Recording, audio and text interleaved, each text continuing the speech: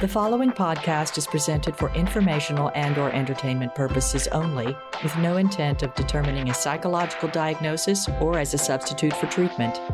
If you or anyone you know is struggling with mental health and/or substance abuse issues, call the SAMHSA National Helpline, 1-800-662-HELP, 1-800-662-4357. Learn more from the Substance Abuse and Mental Health Services Administration online at www.samhsa.gov. Engaging Minds is brought to you by Daranaut Health, addiction coaching and private in-home rehabilitation. Your life, your home, your recovery. DaranautHealth.com.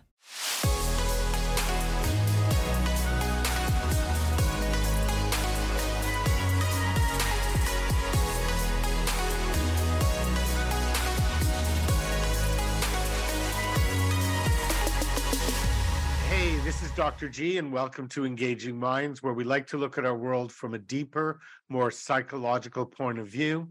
And I'm very excited about our subject today. It's on the biopsychosocial component of addiction. And the honored guest who's going to help us dig deeper is Dr. Evelyn Higgins. She's an internationally recognized expert on substance abuse and process abuse. She's an award-winning radio show host, sought-after keynote speaker, and founder of Wired for Addiction, and my new friend, Dr. Higgins. It's a pleasure to have you on. Thanks, my bestie, Dr. G. Thanks, my bestie, Dr. Higgins. So, Dr. Higgins, one of the things that I find really hard to deal with as a clinician, as a clinical psychologist, is this idea that patients have so much shame when it comes to their addiction, that they feel as though if they had more willpower, that perhaps they have a moral flaw, and that's what's causing them to have this addiction, they'd be more successful in their recovery. And what I've come to understand is there's such a powerful biological component when it comes to addiction. And when I found out about your work, I was so excited because you delve in so deeply to help us understand what that component is. So I'm wondering if you could share that with our audience. Absolutely. Great opening question, Dr. G. Thanks. Because you know what? Addiction is not a moral flaw. Yet still in 2023, with where we are with science, we still put that drape around the whole process of addiction. And that can bring somebody to an even worse place than where they're at, to start to own there's something within me. So what we do at Wired for Addiction is take a deep dive into someone's physiology and see biomarkers related to addictions, to substance abuse. So what kind of biomarkers do you find? And here's a two-part question. Sure. Are they different for someone who may have a substance abuse or alcohol, be an alcoholic, versus someone who has a behavioral addiction, a food addiction, et cetera? I'm just fascinated. Right. So great question. There's not a gene per se for each one of the addictions. What we do is we look at 85 different biomarkers, starting with neurotransmitters, hormones, and then I'm going to use a science term here, but we won't lose anybody. I love science. No. I actually am someone who likes science. So it's a SNP. That stands for single nucleotide polymorphism. All that means is that there's an error in genetic coding. So we can identify that, we isolate, we identify, we measure. When we do that, we can now pinpoint those biochemical pathways that are troublesome for that individual. So be it a mental health situation, anxiety, depression, OCD, ADD, ADHD, be it alcohol, drugs, sex, gambling, pornography, whatever it may be, we are going to see where those weaknesses lie. It's just that individual found pleasure in whatever substance or what they chose as their way to self-medicate. Exactly. And, one of the questions, again, as a clinician, because that's my role, is I go, okay, that's great information, Dr. Higgins. How can I apply that when I'm working with a client? How can someone, apply that when they're working with a loved one or in a family? Right. So oftentimes when we go over someone's lab panel, they actually start crying. Yeah. Because all of a sudden you can identify, and it's not me wanting to be this way and upset the apple cart in my life and everybody around me life, but we've identified what's going on. So let's say I imagine that must be an incredible relief for someone. oh To gosh, take yeah. off so much pressure to go, oh, okay, now I have something concrete to deal with. Now I have something to understand about myself. That again, coming back to our original statement, this isn't just a moral flaw or a lack of willpower. Right, it's a disease, and we start It's like diabetes or whatever, heart disease. right. Somebody has diabetes, we don't ask them why they're so weak, but if someone has an addiction, that's fair game for a question, or so we think. So we identify these biomarkers. What that does for the individual as well as for their loved ones, all of a sudden they say, I get it. You know what, had I never even talked to you and did any intake, we would still see the picture of how that you are acting clinically, the clinical correlations to what we're finding in the biomarkers. So for the individual, for anyone in their world, all of a sudden it starts to make sense. Yeah, that is the key. It starts to make sense. They can start to put their narrative, their life story together. And I guess it would be a great help for like a psychopharmacologist or a psychiatrist in their treatment and choice of medication. Absolutely. That's one of the lab tests that we do. We don't have the patent on that like we do for the Wired for Addiction panel, but on the pharmacogenomics. So that you take someone's sample, just like we would do any kind of buccal swab, and we would then see what medications would be healthy for them, would not have any adverse effects, would be effective for them, or would be ineffective for them. I can't tell you how many times someone's been on an SSRI medication or an antidepressant, 10, 15 years.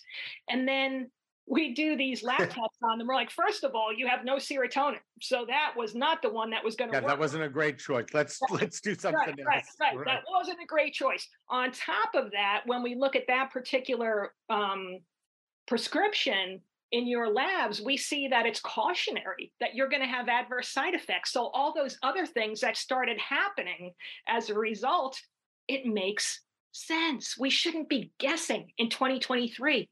I think that's the key element. We shouldn't be guessing, and the science is there. What I love about what you do, it's something I do in my own work, in my company, Daranaut, which we do concierge detox and alcohol rehab in the privacy of someone's home. There's a plug.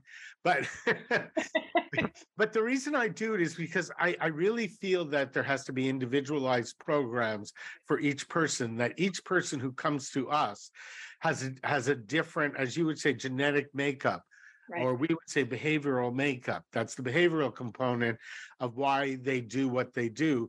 So having that information is tremendously valuable. And what it also does, I believe, Dr. Higgins, is we can separate the person from the illness and go, okay, that's an illness. That's not you as a person. We're going to make you dynamic, successful, help you find your passion, help you overcome, your addiction. But we also have to deal with the illness, which again is something separate. And then we're going to put you back together again, like Humpty Dumpty.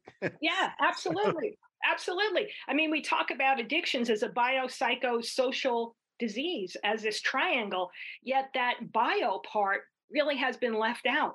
That was my attraction to your work. I have always felt like I just skim over it in my work. And, because we're trained as psychologists to go, well, it's nature and nurture.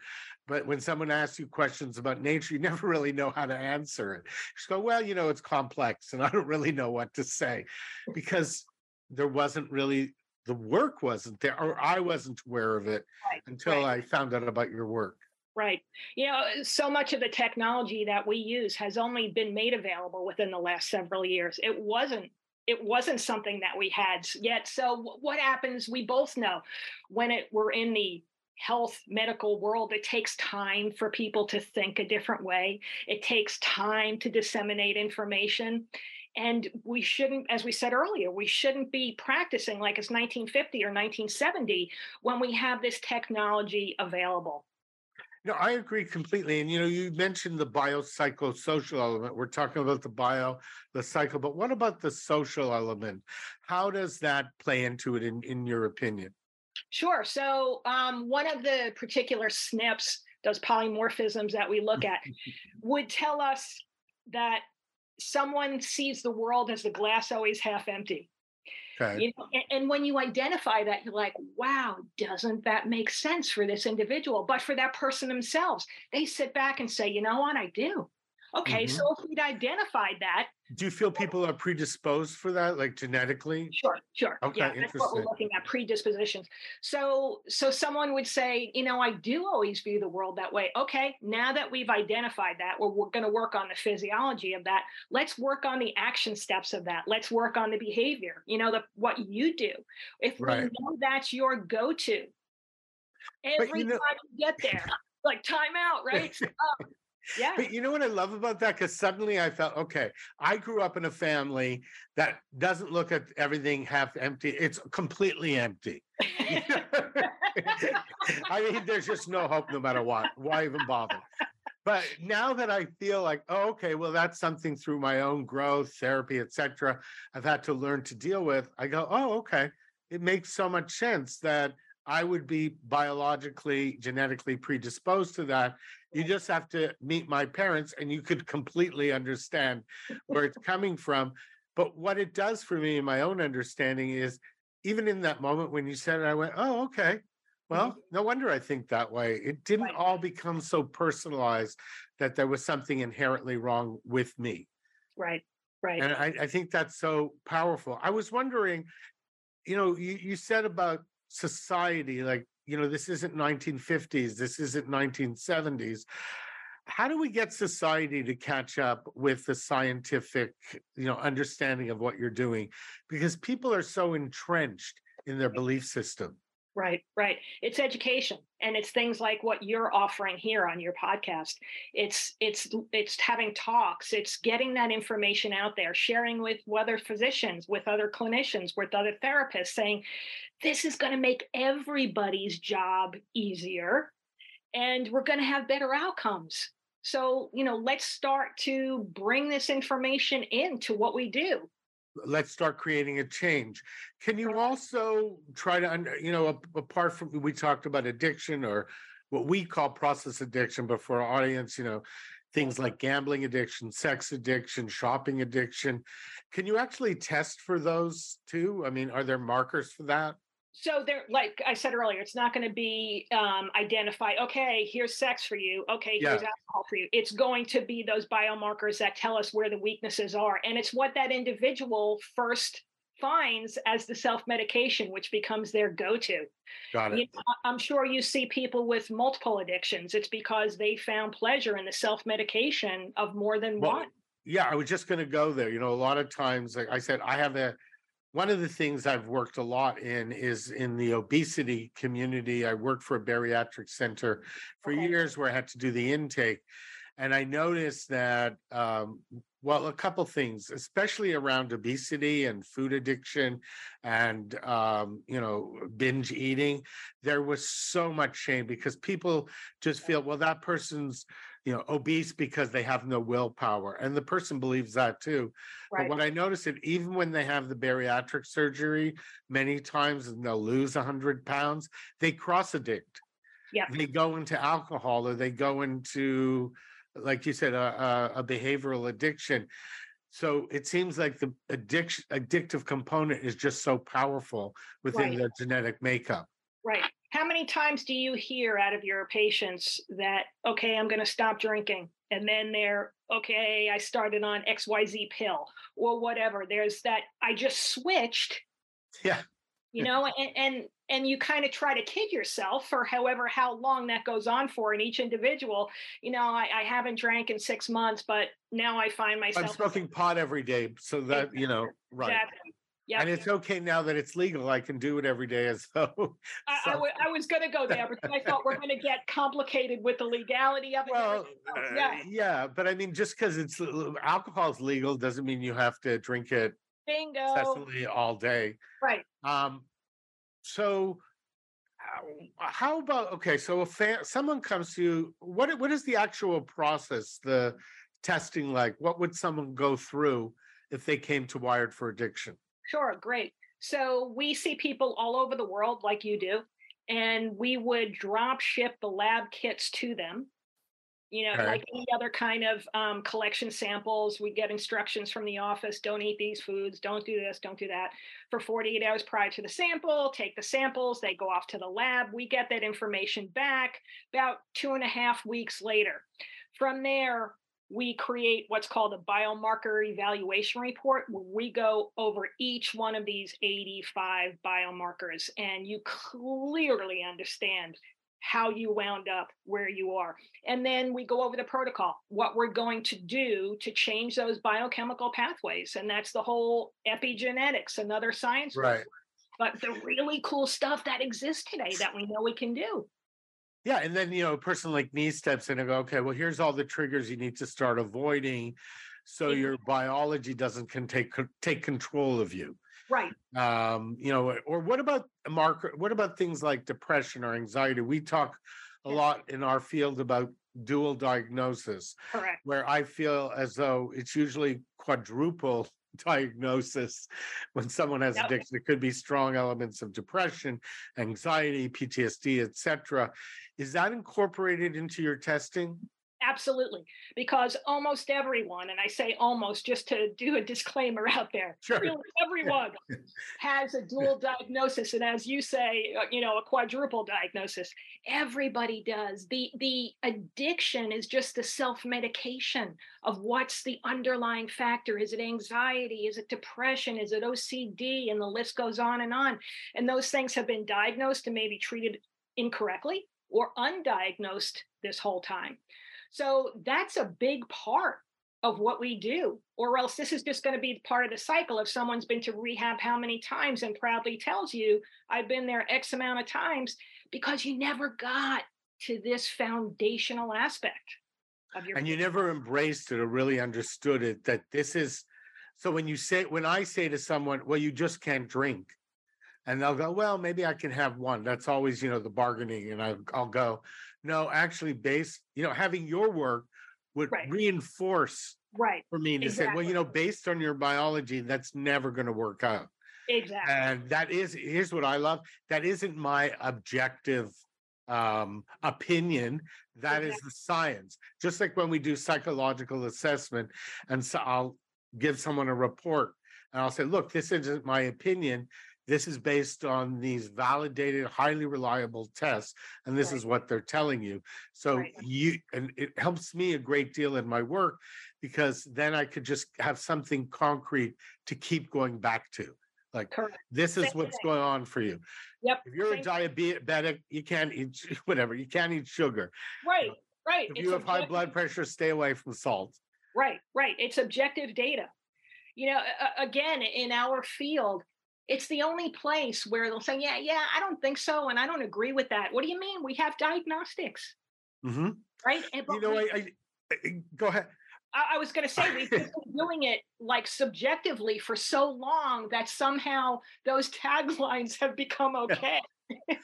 Well, that's what I mean. And a lot of times, because I just didn't have the knowledge, I just dealt with this with a returning client with alcoholism.